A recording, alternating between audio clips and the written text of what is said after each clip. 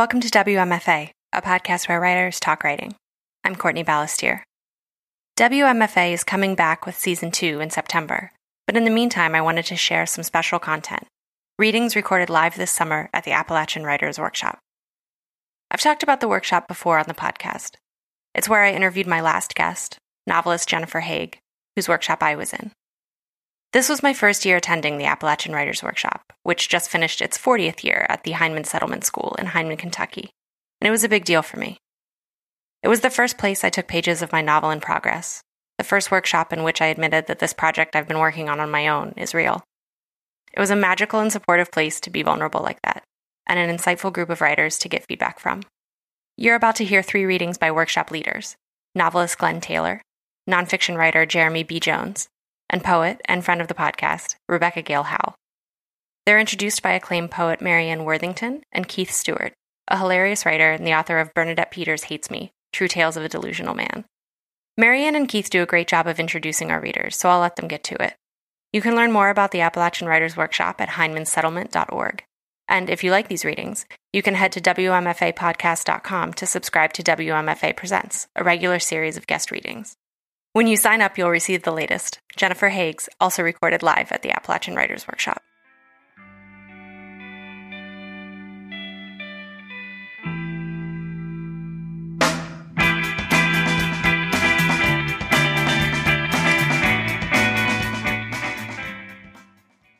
I heard Glenn Taylor make a public promise a few years ago when he vowed to never write a novel without including an epigraph from West Virginia Poet Laureate Louise McNeill.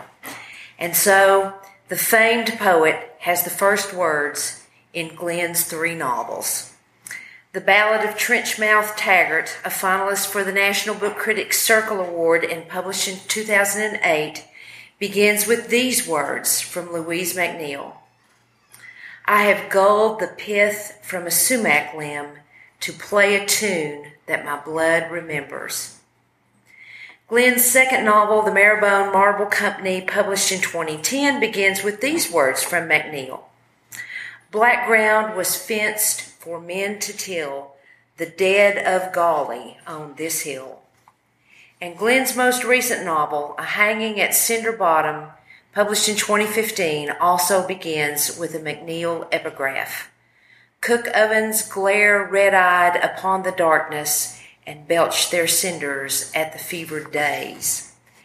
And I mention these 3 epigraphs because although he would deny it, Glenn Taylor, whom we generally recognize as a skilled novelist, is really a poet at heart.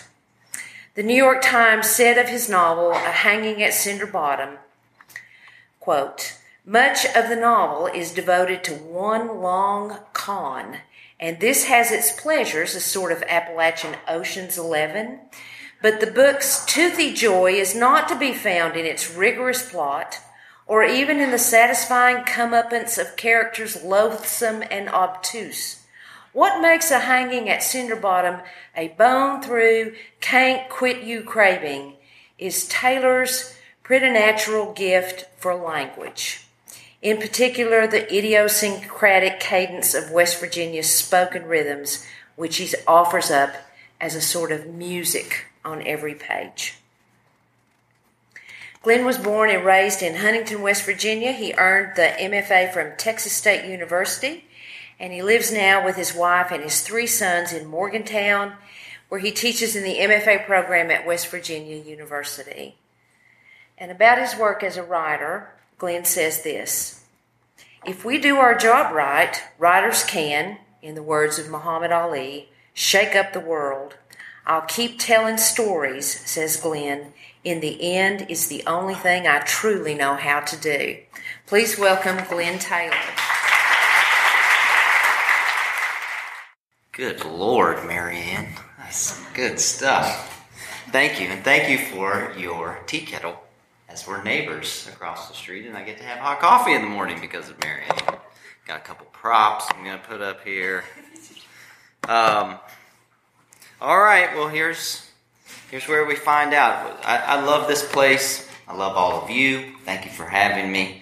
And one of the best parts of the setup is that we writers on the staff get to yap in class, and then we have to come up here and see if we've got the goods. So I really like that aspect and hate that aspect because you get to find out who crows and who lays the eggs. So I hope that my talking with my students today about things like point of view in a novel and voice, that ever hard thing to pin down, voice. I hope I can live up to some of the things I said. And since Marianne brought up Louise McNeil, I'll have to reveal to you the 2 lines from the next novel I'm currently working on, and they are these. And these are weird. These are the weirdest ones. And it's the weirdest novel, so get ready. He breathes on the leaf, and the leaf is not blowing. So, my first 3 novels were all set in the past, between the years roughly 1872 and 1920, though the second one came all the way up to 1968. And they were all told in an omniscient point of view by a big storytelling voice that knew everything, and they all took place in real places like Huntington, where I'm from, and Matewan, and Mingo County, where my dad's from. And this novel, my 4th, doesn't do any of those things. It's set in the present, it's told in the first-person point of view, and it's set in a town that's made up called Mosestown, West Virginia. So I'm doing 3 things I've never done before, have no idea if it works, but one of the reasons I love you all so much is because you're nice people, and you'll just pretend it's good even if it's not. So here we go. This is just the beginning and some little snippets from the first couple chapters, right at about 8 o'clock, so I'll keep checking and make sure I stay on time here. This book is called Lay Me Down in Mosestown. On December 3rd, 2017, I got the phone call that my brother Stanley was dead. Here's what happened. I stood in aisle 9 at the Proletariat Kroger on 2nd Street, cartless and single-minded. The store's co-manager, Curtis, stood before me. I asked him why the Kroger brand hemorrhoidal ointment had suddenly and without warning gone up in price by 52 cents. He pushed up his glasses by the nose bridge and squinted at the shelf tag. I'd met Curtis before. I knew him to be a glum, thick-accented kind of man who said the word Cincinnati any chance he got, sometimes forcing the word nasty in there, sometimes not. He claimed my inquiry pertained to what he called, quote, pricing maneuvers up at corporates in Cincinnati. He nodded his bald head, said, "All right, Slim," and walked away. My phone vibrated in its watch fob pocket, and as always, I had a vision of plasmatic orange cancer waves pulsing into the lymph nodes of my groin, blazing a direct diagonal path to my right nut. It was my sister, Dot. I answered the way I always did. "Do it, Dottie." She said the words about Stanley that I would not hear. A muted ringing commenced in my right ear. I watched Curtis bend down to pick up a piece of cat food. He had a dime-sized cherry angioma on the crown of his bald head. The ear ringing quit. Dot's words remained in the King's English at first, then not. There was a sound in her voice, that worst of all sounds that some of us are made to recognize. "Remy," she said. "Oh, no." She made a moaning noise. "Remy." I could neither speak nor listen, but I knew Stanley was gone. And I don't remember another thing Dot said to me. What I do remember is her moan. It was a low, rough signal, spread thin, like a tired old petting zoo billy goat. And then all was quiet. It was just me and aisle 9, and possibly halogen bright aisle 9, its rows of little yellow boxes carrying little tubes of salve. Things got weird in a hurry from there. My field of vision went white at the edges, and in the plasmatic lymph nodes of my groin there blossomed a pulsating warmth, and it spread in outward rings. The blood in my vessels carried hard to the ends of my fingers and toes. Under my fingernails there was a thumping swell. My feet grew in an instant by half a size. Pressure built under the white rubber toe shell of my Converse, where there was a red stain I'd acquired while eating a fried egg sandwich that carried, in retrospect, too much Louisiana hot sauce. I noted then, in the white blaze of aisle 9, that within the hot sauce stain was a wee bit of egg, and together hot sauce and egg had become a thing which bore a curious resemblance to the dime-sized cherry angioma of bald-headed co-manager Curtis. Such a development did not seem unordinary, and here is why. In those moments after Dot's call, it was as if I had sentient skin. My taste buds were like little Venus flytraps. My nose holes drew an unknown ether clear to the ears, where there arose a quiet roar. It was as if I could finally perceive how everything was everything, as if the rubber toe of my Converse All-Star was the crown of a living head, and the stain of a pepper sauce was an abnormal dermatological growth on that head. I could wiggle my toes and trigger a sensation in the rubber, like it was some kind of half-numb porous outgrowth of my foot. I could taste upon the back of my tongue grapefruit concentrate and coal ash. I could smell every high-born evergreen from Georgia to Maine and every shit-caked toilet O-ring seal ever pried from tile, and I could hear quiet talking and singing from every pressed tin shelf around me. The oblong boxes of hemorrhoidal creams took on a harmonic voice, and they read aloud in the approximate intonation of a chorus of 60 Steve Earls, their lists of ingredients. Mineral oil, 14 gram. Petrolatum, 75 gram. Phenylephrine hydrochloride, 0.25 gram. Glycerin, 14 grams. Shark liver oil, 3 grams. It was plumb nutty. I shut my eyes and tried to beat it all back. By instinct, I began a rhythmic dance of deep knee bends I'd used to settle my children in their respective infancies. I hummed a tune that had always calmed them when the croup came calling in the morning dark and they couldn't otherwise breathe. Was a wee bitty mouse who lived on the hill. Mm-hmm. He was rough and tough like a buffalo bill. Mm-hmm. Was a little mouse that lived on the hill. He was rough and tough like a buffalo bill. Mm-hmm. Mm-hmm. Mm-hmm. The chorus of Steve Earls spurtled and died. I settled a little and opened my eyes. Aisle 9 remained empty of shoppers. My field of vision regulated. I cradled close my box of hemorrhoidal ointment, one-handed and snug at the chest. There was a fleeting sense of having overcome something terrible, of having righted some crooked ship. And then, for the briefest measure, I forgot my brother was dead. And then I remembered. For there was death coming through the telephone, that was known. I looked down at it, quiet and black in my other swollen hand.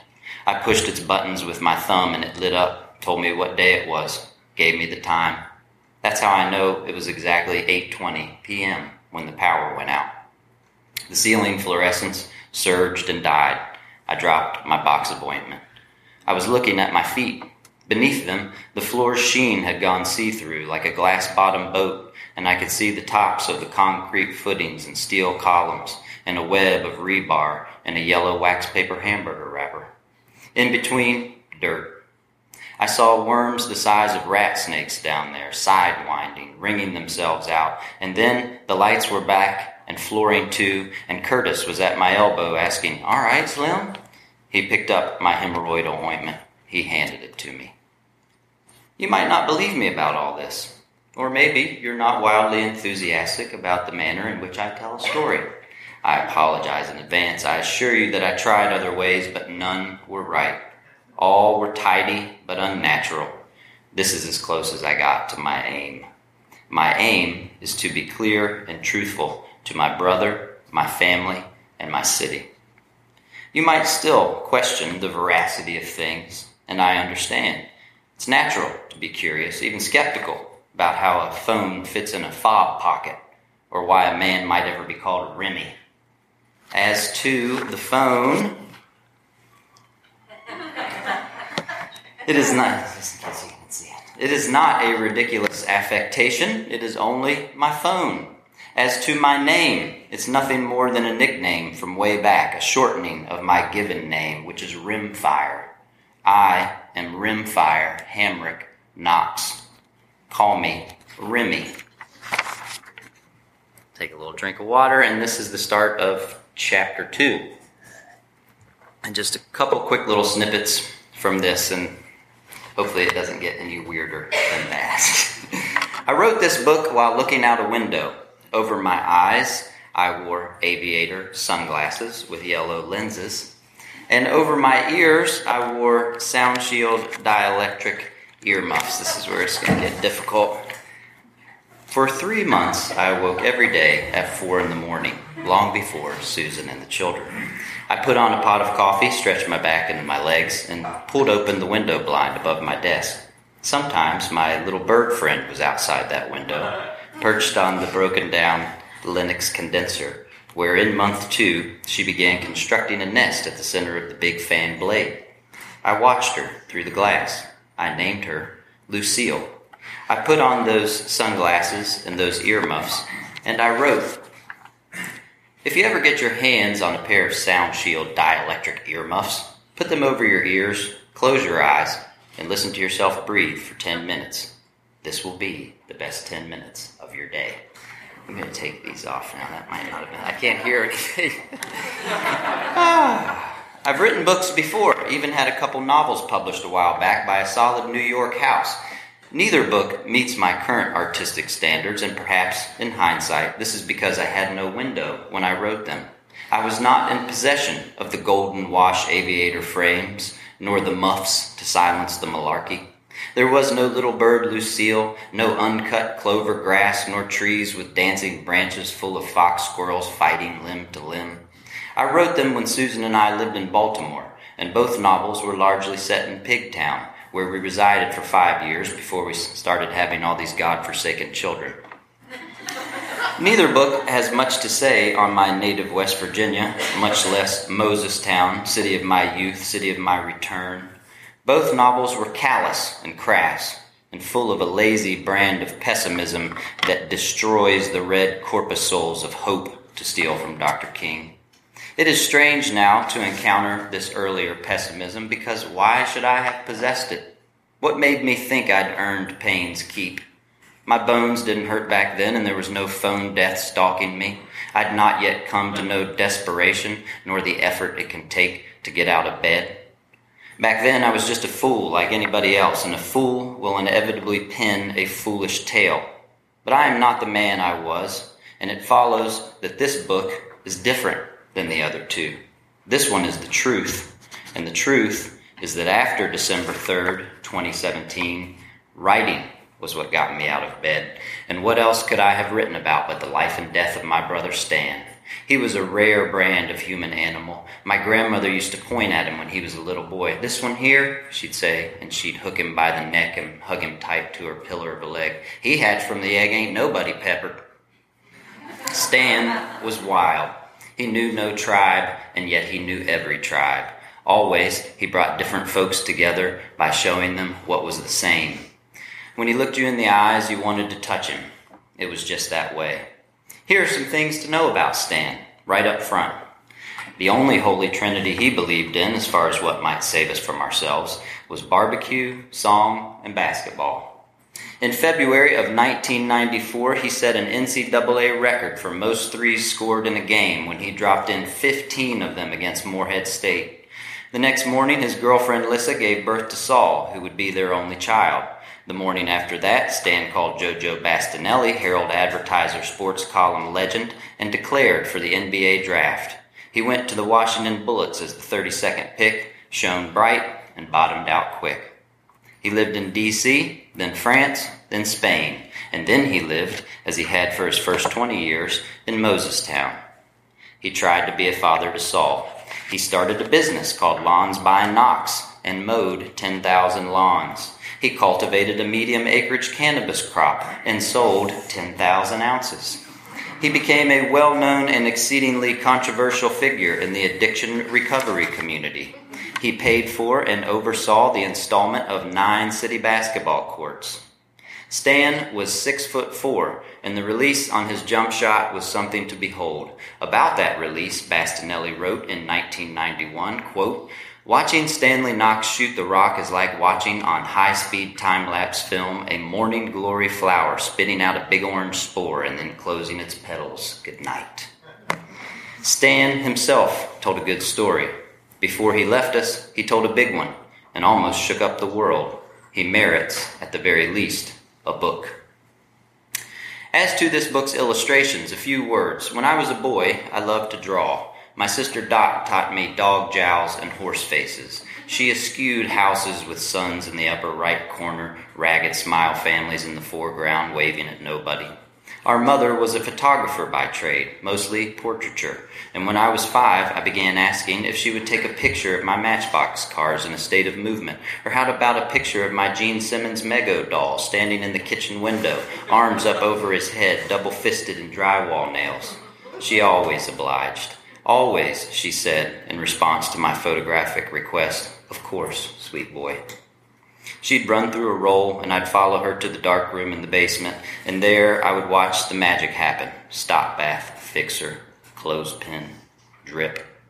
That's when I grabbed the picture, after the last slow drip, and I ran upstairs to the kitchen, where the tracing paper lived in the squealing top drawer of the big pie safe, and I'd grab a sheet and lay it on the still damp 8x10 square and get to work with my big black marker, and soon enough, voila, a drawing traced from a photograph.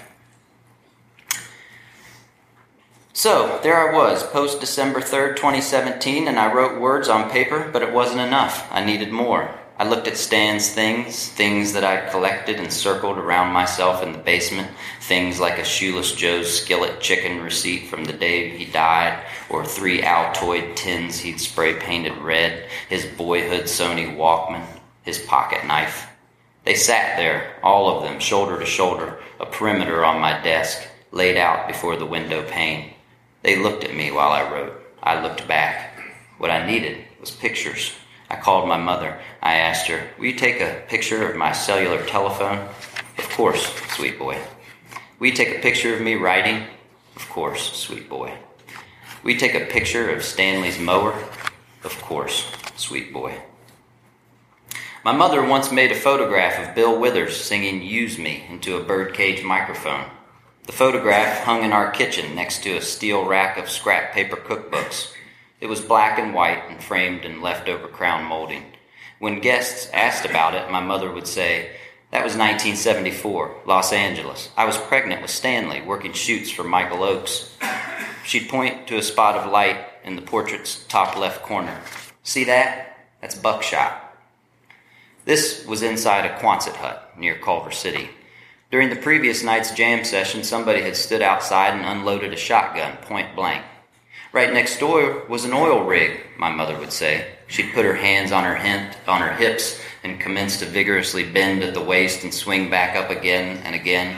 "Pump jack," she said, had a circle of palm trees around it.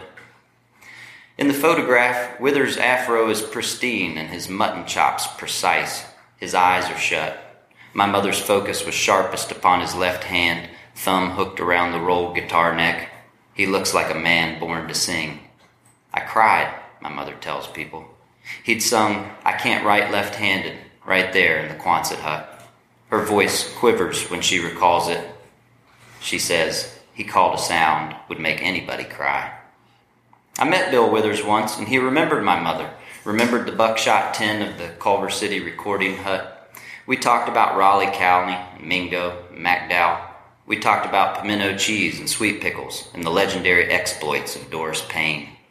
He looked me in the eyes and said, "You can't sleep on slab 4." The Withers portrait is one of roughly 80 black and whites hanging in my childhood home. A few are as big as a bay window. Most are 8x10, a dozen the size of a playing card. Some are famous people, and some are just us. The famous people look regular. The Knoxes of Mosestown look famous. My dad wears a handlebar mustache and holds a 20-pound cart, cigarette pinched in his smile. My sister Dot swings on a knotted rope in her underwear. Stan sits on a hand-me-down bicycle. His ball cap is backwards. His shin bones are mapped in bruises. We all stared down my mother's big yashika as if it wasn't there, as if we could see the rest of her in full bloom behind it, not just the scalp-lined part in her hair or the crow's feet of her shut left eye. Old camerahead Bache, my dad used to call her.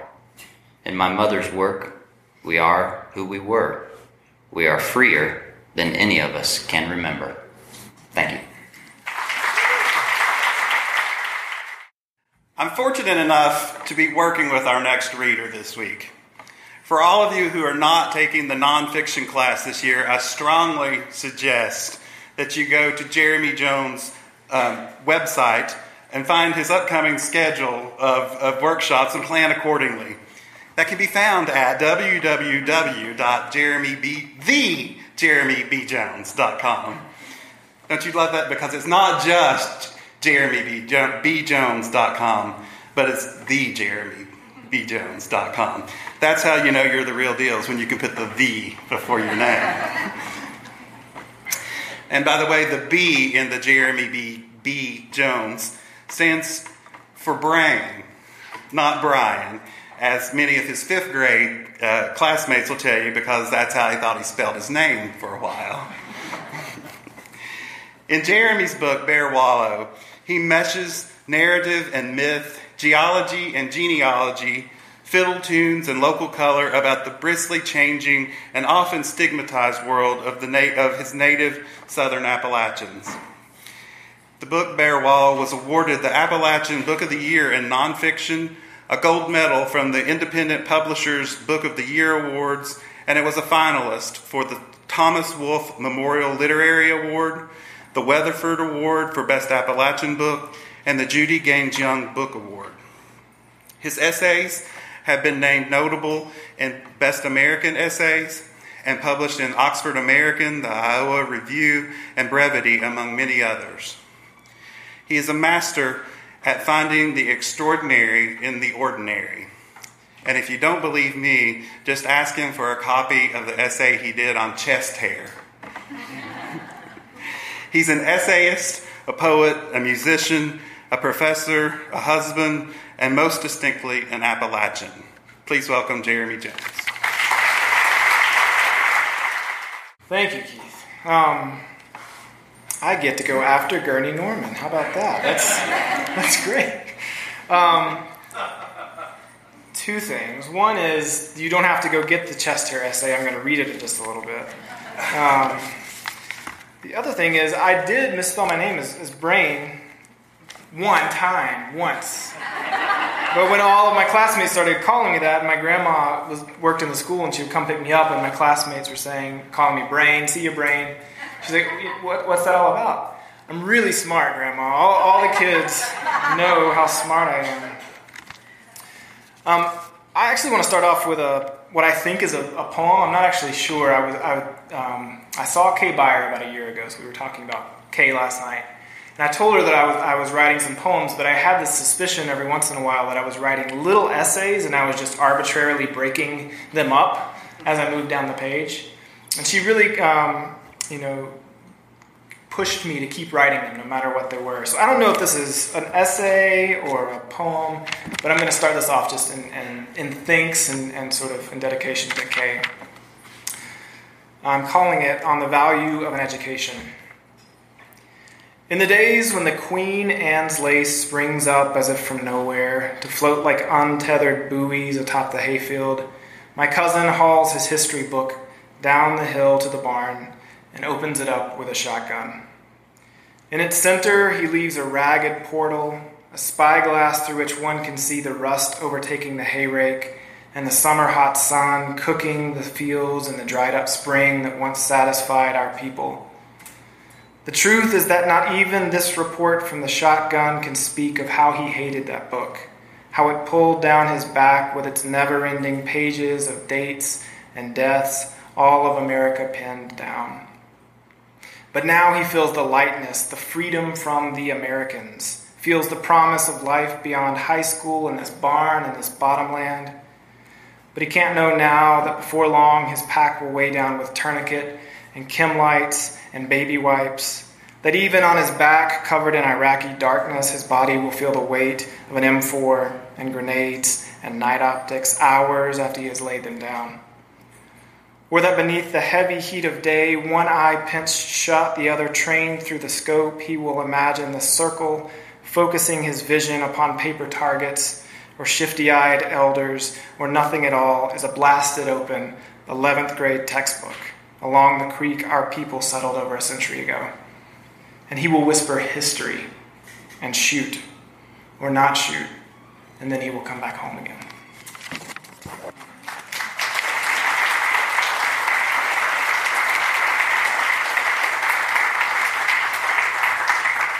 So I've read this essay a few times, and I always say this is an essay, which I think means nonfiction, but people always afterwards will say, there's no way that's true. So I am here to tell you before I read this is 100% true. I made none of this up.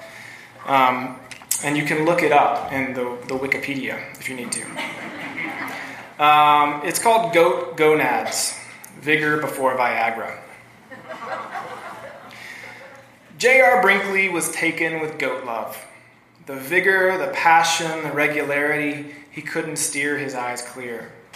Day after day at the meat-packing company where he worked as the house doctor, he watched goats go at it with mile-long stamina. He stared, he studied. Forget the mating habits of rabbits, he must have thought. Goats don't quit. It didn't take long before Dr. Brinkley decided he ought to marry his newfound goat knowledge with his medical expertise. He'd met enough impotent farmers in Kansas, farmers who wanted the hardiness these goats endowed, to know there was something marketable, something medical happening before his eyes. But old JR wasn't really a doctor. He was just a man watching goats do it at a slaughterhouse. The year was 1917, simpler times. Bill Stitsworth was his first. The farmer walked into Doc Brinkley's practice in Milford, Kansas, complaining of impotence. He left with goat gonads. More precisely, he went home with pieces of Toggenburg goat gonads implanted in his testicles. Weeks later, Stitsworth was bragging around town about his libido. And soon his wife was pregnant. The couple named their son Billy. You should know that Doc Brinkley wore a thin goatee his entire adult life. Here are some other things you should know. J.R. Brinkley's daddy had been a real doctor back in the mountains of North Carolina where J.R. was born. J.R. was orphaned at age 10. He married 2 women at the same time. And he was many things before a doctor. He sold snake oil. He worked as a railroad telegrapher. He traveled about injecting people with colored water until he finally bought several fraudulent diplomas, including his $500 medical degree, and settled in Kansas. Once news of Stitsworth's improved sex life spread through Milford, farmers were lining up at Doc Brinkley's door for an implant. Brinkley charged $750 a pop, which was more than the cost of his diploma, and he fashioned an ad campaign about baby Billy, Stitsworth goat gonad bred boy. Over the next few years, Doc performed over 16,000 goat nad transplants. He experimented with different breeds of goats, different sizes of splices of testes, different advertising techniques. He got rich. He got famous. He bought a plane and flew all over the state. He ran for governor and won. Well, technically, he lost because most of his winning votes were write-ins for doc or doctor. So he left Kansas and built the largest radio tower the world has ever seen just across the Texan border in Mexico. His 1,000,000-watt station, Zera, introduced the U.S. to a virtually unknown family from the mountains of Virginia, the Carters. Zera broadcasted to both coasts and empty Midwestern corners, often blasting the airwaves with fiddle and banjo music from the mountains. And soon it pulled the biggest names in music to its studios: Jimmy Rogers, Patsy Cline, Gene Autry. With the money from sticking goat cojones in grown men, Brinkley started a Mexican radio station that disseminated the traditional ballads from Appalachia to America. He was an inventor, a creator, a pioneer.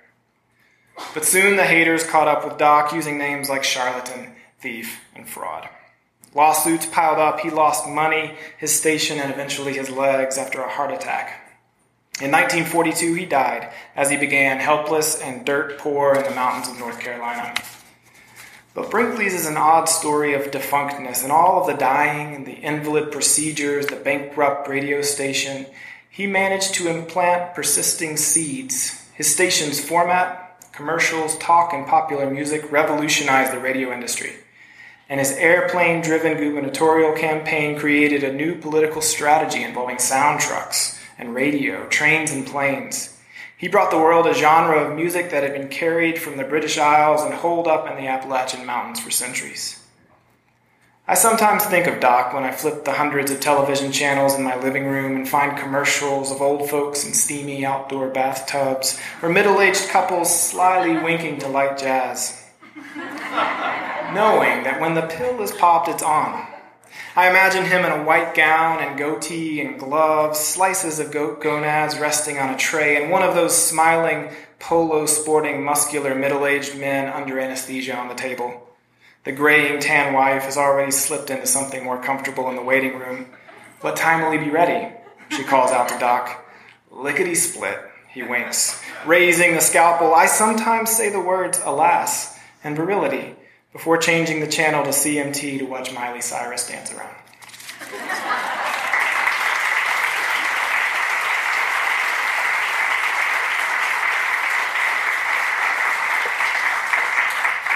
And I'm going to read one last short piece. It's called What's Passed On. Last year, amid what passes for bustle in the slow South, I stepped into a coffee shop in Charleston, South Carolina. Before I could get the words "large coffee" off my tongue, the barista looked me up and down and said, "Oh, my friend would love you." I hesitated. Not sure if I should feel flattered or worried. I'm not ugly enough to make babies cry, but I'm not good looking enough to turn any heads. So I tried to fit a casual smile to my face. "Oh, yeah?" "Yeah, she loves chest hair." She nodded towards my shirt, the top two buttons undone to contend with the lowland heat, a scraggle sneaking out. "She should visit Greece," I joked. But the barista didn't get it, and I took my coffee to go. It's true, I'm hairy. But it's not surprising. The Scots-Irish and Welsh people who fill my family trees settled in the southern Appalachian Mountains in the 18th century, and we haven't left. Those Maxwells and Joneses and Prestwoods and Harrells passed along genes, helping each next begotten son better survive falling snow and rising elevation. Those first men, most of them settling the land I was raised on just after the Cherokee were forced out by treaty upon treaty, were rough. They chose to stake their lives in a place that was only then labeled as the wilderness on many maps. The first of them, Abraham, pushed into the Blue Ridge Mountains at the age of 75. His wife died. He remarried a 30-something named Bathsheba, which is true, and they lit out. In the midst of thick, lawless forest with roaming bands of bushwhackers and renegade Indians ghosting through the woods, he pulled down trees and raised up a new life.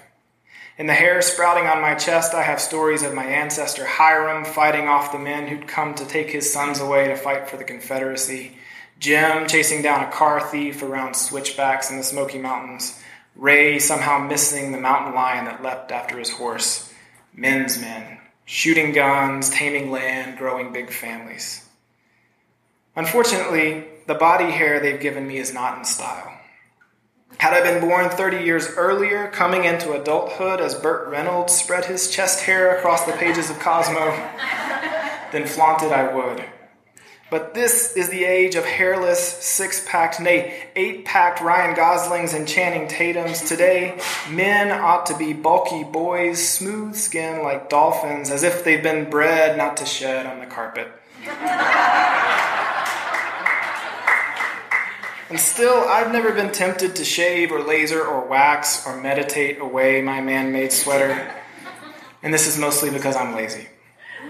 But it's also because I like my hair. I know I've inherited it. Something in its absolute attachment to me also attaches me to the men who've come before me.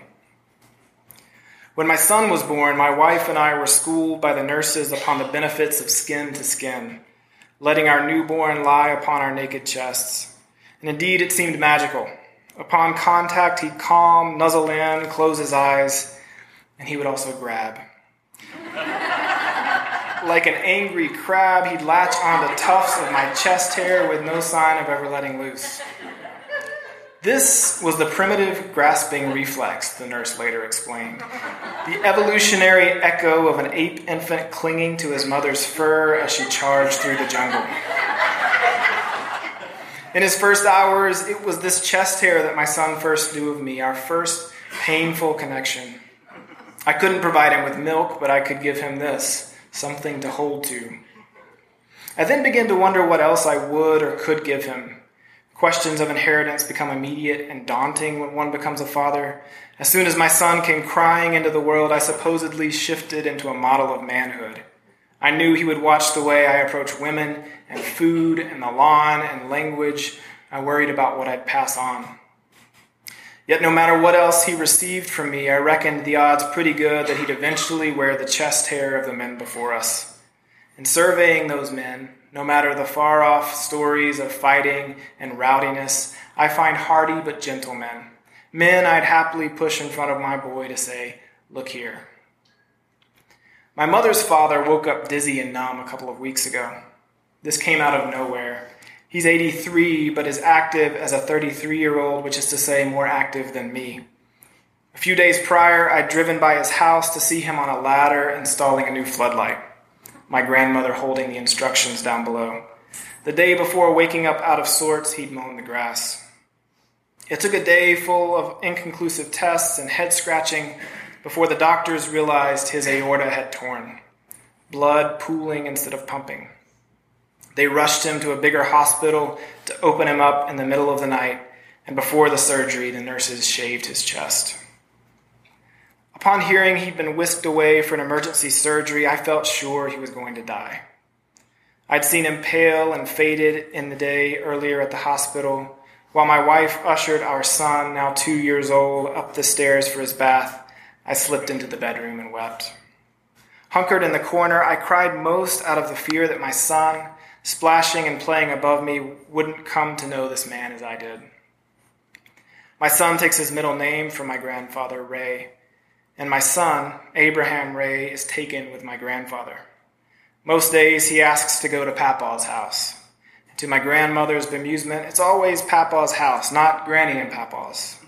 Always Papaw's food, Papaw's couch. He gets a ride on the tractor or the chance to roll down the steep hill. What tugged most at my chest that night was the inevitable conversation when my son next asked to go to Papaw's. I also felt I had to take an accounting of what he could learn from Papaw, but might not learn from me. Ray grew up in the Cataloochee Valley, the youngest of 2 handfuls of children, and was a reckless boy. He'd wrecked 13 cars by the time he was 18, including the teacher's car that he backed into with the stolen school bus. But after he returned from his deployment during the Korean War and settled down with grace, he took a job at the plant and shaped a simple, comfortable life. For the 33 years that I've known him, he's been quiet, calm, and funny, his language steeped in the mountains full of thars and yens and ain'ts, and his manner always even. I'd only seen hints of his revelrous youth, his picking up a pool cue and running the table at my uncle's house once. But from every other angle I could see, he was a man who could fix anything broken, deliver a witty turn of phrase in the midst of small talk, and do whatever his family needed. Working the night shift, driving long delivery routes, doing the dishes after every meal. I worried I couldn't properly teach my son to use a ratchet or change his oil. I worried he'd not know a man as wholly content to be still as my grandfather, a man always at ease to sit and watch and listen. Sobbing on the floor in the dark, I could only hope I'd inherited and embodied some of the man my grandfather had become, if not for my sake, then for my son's. Miraculously, my grandfather survived the surgery. Most miraculously, his body reacted like a young man's. The hospital staff couldn't help but release him merely 6 days after removing and returning his heart. Grandma took him home, a long scar running the length of his now shaven chest. I wondered how strange his chest felt to him, the smoothness of his skin like a boy's, but with a fault line now bisecting him, a reminder of life and death. We couldn't hold our son off long.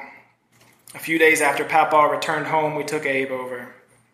I wished I could know what he saw in the Papaw before him, leaning on a walker, slowed and tired. "Hey, little feller," Papaw said. In my arms, Abe absent-mindedly slid his hand into my shirt, an occasional nervous habit, brushing his small fingers along my hair. He smiled at Papaw, and I hoped what he saw standing in that house was a man we both hoped we might become. A man like so many of the men who shape us, those tough, dogged, soft souls covered up in hair. Thanks.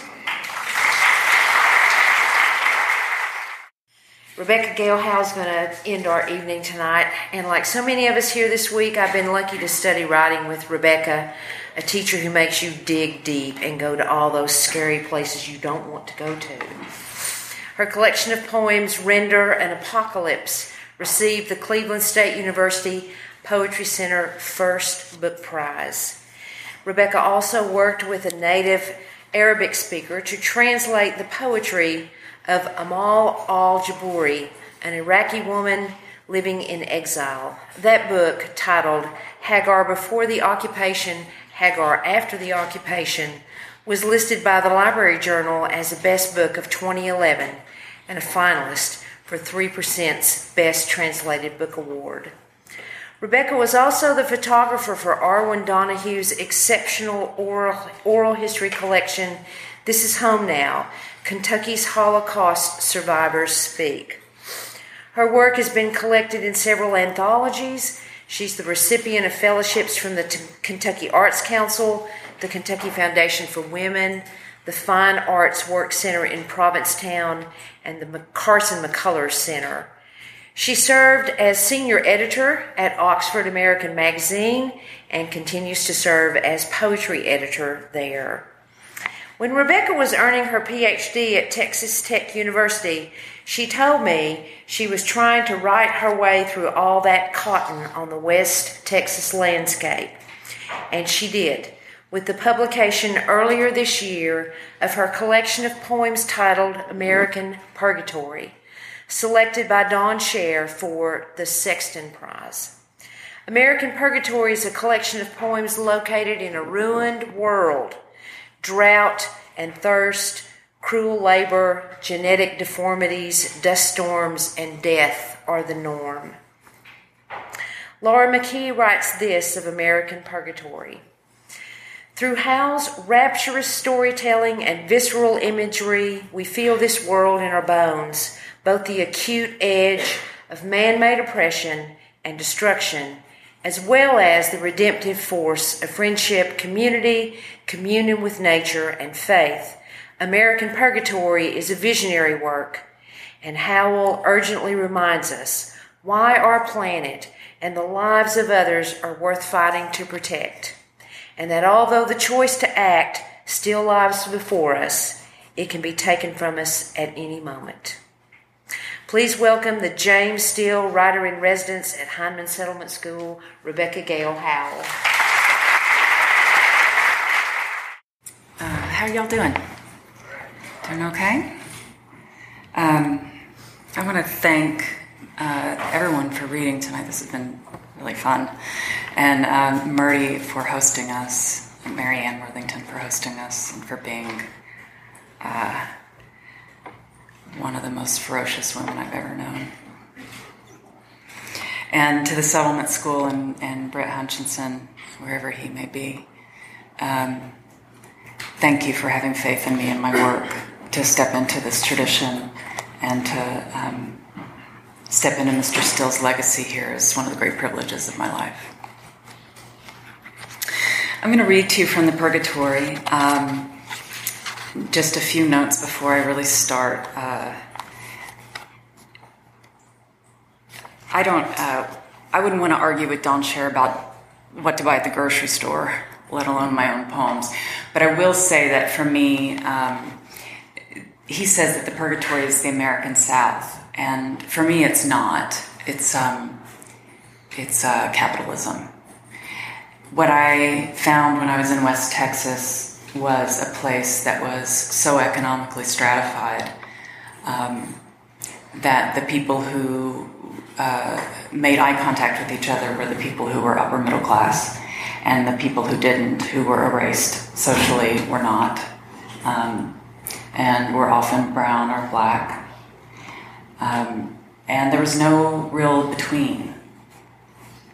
And it was this place, not unlike many company communities, but where the town was the center, and then out from the town we were surrounded by these industrial cotton farms, and then out from there we were surrounded by pump jacks. So while I was living there and moving in and out of this community that was not only economically stratified but sort of spiritually stratified, I really started thinking about who our God was in this country, and if that God is money, what it's like to sit suspended by that God's judgment. So those are the experiences that gave rise to this book. And the other things you need to know is the protagonist, the I character, the narrator, is a woman who finds herself in this place, and she is joined by two other main characters. One is a man named Slade. You guys recognize maybe where he got his name, and he's sort of he thinks he can make sense of this place and of this order that this place deals with through a theology. And you'll hear that in him. And then another character is named Little, and he's a water witch. He's able to find water when no one else is able to. And she moves between these two men. Has a long prose poem and then some short American sonnets that follow. I'm just going to read them in sequence so that you can breathe in and out of the story. It's like this. No one was born here. We are persons held to service and labor. We are the ones keeping it going, and under us, others keep us going. They say when all this was grass, you might dig down a foot, but you'd find moist dirt. That some worm would be there to eat what rots, to resurrect with shit our humus. When it's dry, a worm will cocoon, take care of itself, curl tight in its tier of mucus until the sand is soil again. Snakes is what we have. Maybe I don't know what forgiveness is, but I know a snake will unhook its own jaw to get what it's there to take. This isn't about the snakes. When I was a child, I fought like a child.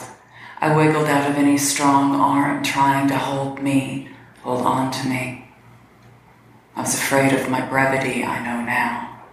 The woman's shadow I called mother cast so long I could not see her eyes and felt she did not end. She did. When she was gone, I'd hide on the stairs and sit silent as evening reached through a row of square windows, each no bigger than my palm. I'd press my face hard against the cool iron rail and count the specks suspended in the light's amber. The dust here is big, and when it's wind shot, it gets in. My eyes, my teeth, the bed, where I sweat out the childish things. We work a whore's hours, but care less. Exterminate, landscape, fire watch, pave the lots, cut hair, bartend, plumb. Morning comes early and so do we. A mess of women and men in yesterday's clothes, made to compete for work we'll be made to do. Get your ID. Number 244. Number 108. Number I don't give a good goddamn because they're not calling me anyway. The best job is laying fence. Everybody wants a fence. Sun's so close, it's like we're planting the posts right through the middle of their feet. Hang a sign that reads, "Don't tread on me." Take this dog, one of a dozen laid low by some cargo truck trying to make his hour count. I'm supposed to shovel it, her and the rest. When I look behind me, the day lines the road's shoulder with black trash bags that shine in the heat like water shines when you want to get in it. Traffic moves. Between it and the wind, I plant my feet to bend but not fall into her. I'll have to break her legs so I can fit her into the bag. I'm given so many bags. That's the way with drought. Nobody wants to be where she is. We've built an offing of shopping plazas.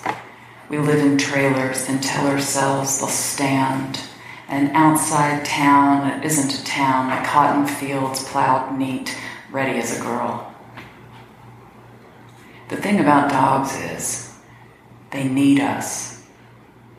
Otherwise, they're half animals, scabbed with mange, scared of the high sun. I can see why. What do I know about drought? What do I know about winds that open the plain sky, the sun bleeding into blue hour, when the burrow owls rise up to stalk, their eyes warning fires? What do they know? Here's something to cry about. It's a myth. No such thing as a good bitch without a bad bitch. Dogs are gods only so far as they can't help who they are. I can lie. I can lie my way straight through the fat belly of fear. But I can't help that. I'm here.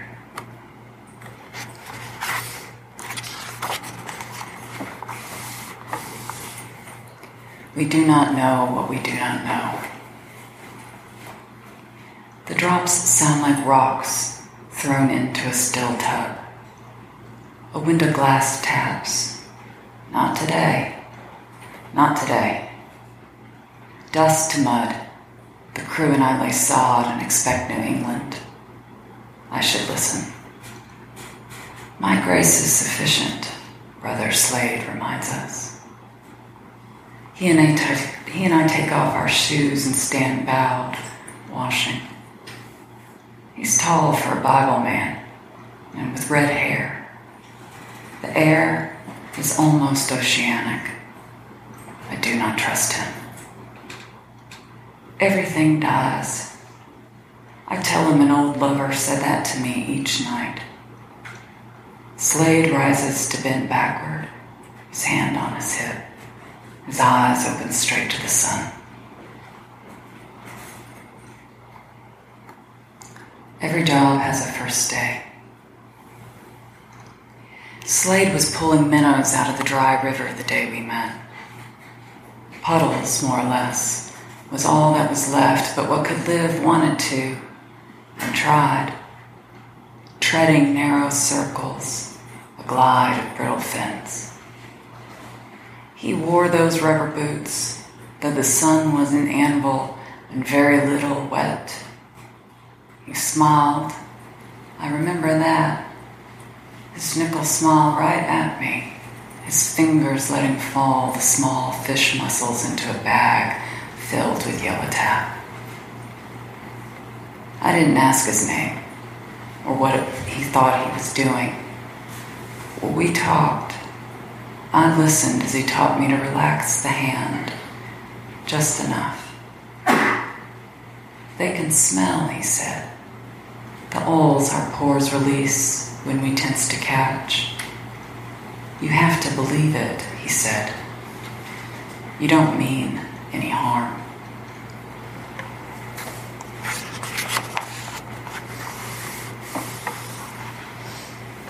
I'm covered in it right now.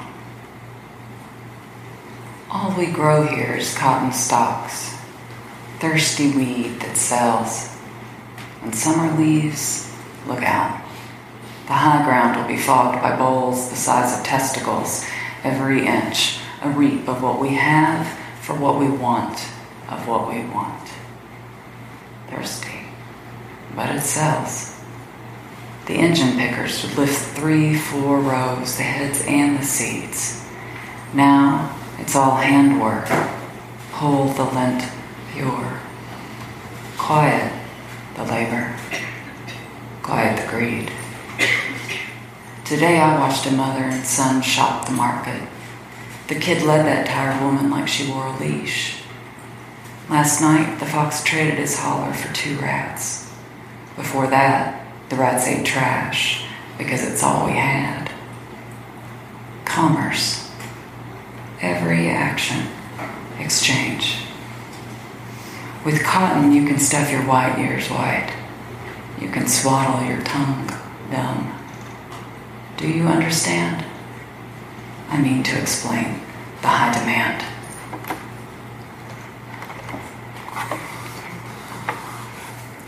I'll spare you the details. We treat them like it's catching, like those people chose a joke birthright. Some have no eyes, the sockets patched with paper flesh. Others gifted, 3 arms, 4, an ear. The kid is one. His just-born heart thrummed outside his body, no breastbone, his mouth red wide for the surging scream, but silence is what was heard, save the swish of lifeblood through the brute child's vows, bulbous, wet root, hidden all his days there, exposed like a woman to the air's sting, like the woman who lay beneath him dead, no, struck at what she'd made. Most brutes are put to work the fields, bent over their secrets, swollen heads bobbing in and out the rows. The spray planes still circle on the hour. I don't know what the pilots think there's left to kill. It's not true. Some were born here. It's that no one gives birth here anymore.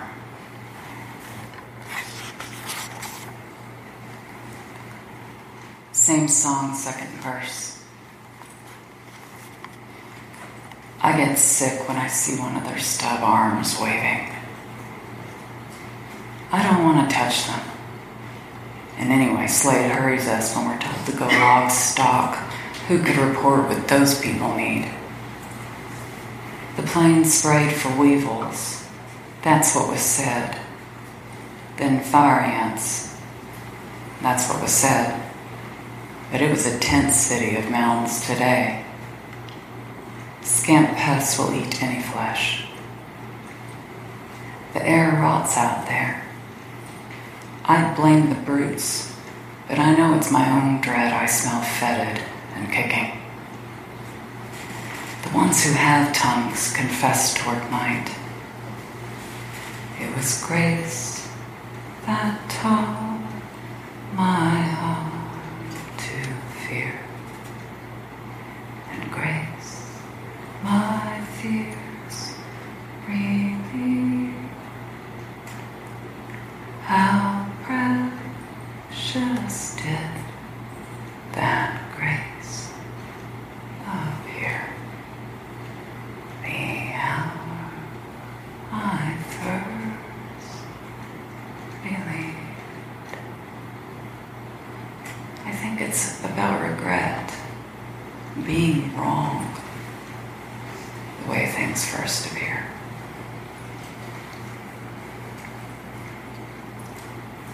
Try to see no evil.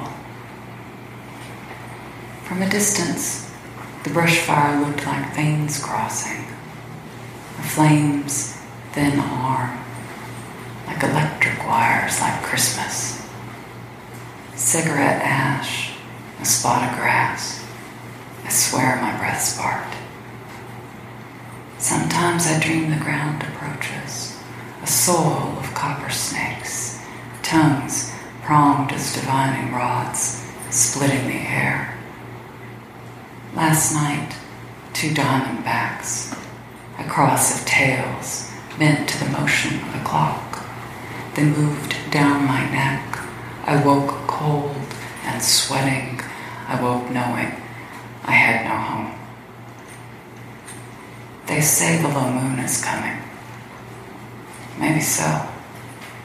Why else would the street dogs make so much noise? I wish it meant something. I wish a moon could pull so strong dirt would gush a well. I'd get my silver bucket.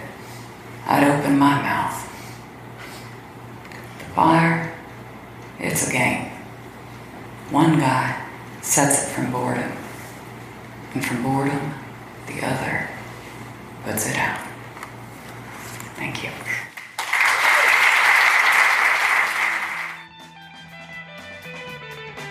Visit us online at WMFApodcast.com to find links to some of the things we talked about today, and to subscribe to the show and the WMFA newsletter, which includes episode notes and exclusive content. Don't forget to rate us on iTunes and leave a review. Get in touch at hello@WMFApodcast.com or on Twitter and Instagram at WMFApodcast. The WMFA logo was created by Unsold Studio, and our theme music is Jazz Dancer by Double Winter. Find them at doublewinter.bandcamp.com. WMFA is made in Detroit by Courtney Ballastier, LLC. All rights reserved.